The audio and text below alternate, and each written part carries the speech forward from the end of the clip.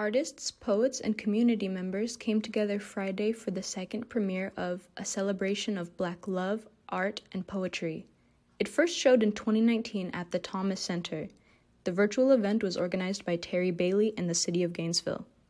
I knew that the City of Gainesville needed some Black History Month activities, and I came up with the celebration of Black love, life, and culture. Poems and art pieces centered on love and family, in contrast to many Black History Month events that put the focus on trauma. Tiffany Panetta, a regulatory specialist at the University of Florida, shared her poem, The Way, with the audience. You've shown me that love is an action word. Your love is listening to me without interruption. Your love is respecting my prioritization of my healing. Your love is Black love.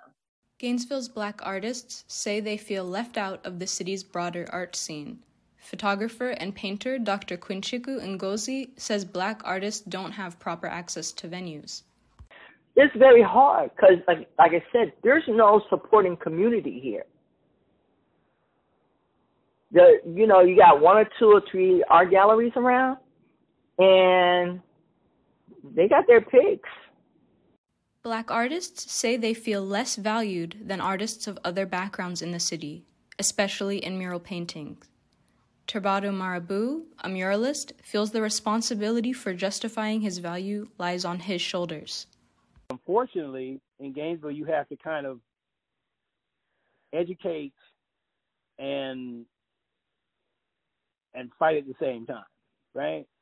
Overall, the night was filled with laughter, love, and support. Brittany Coleman shared a poem titled Made for This, dedicated to the 10-year wedding anniversary of her cousin and her cousin's husband. She said the piece was a celebration of their Black love. To the person who was created for me by God himself, and if anyone comes against us, it's him they have to answer to. I was made for this. I was made for together, to spend forever with you, holding true to the vows we said in our youth, and today we say again anew. Poets took advantage of the opportunity to share their work in a safe space. Artists paid homage to Valentine's Day on their own time during a month of Black history.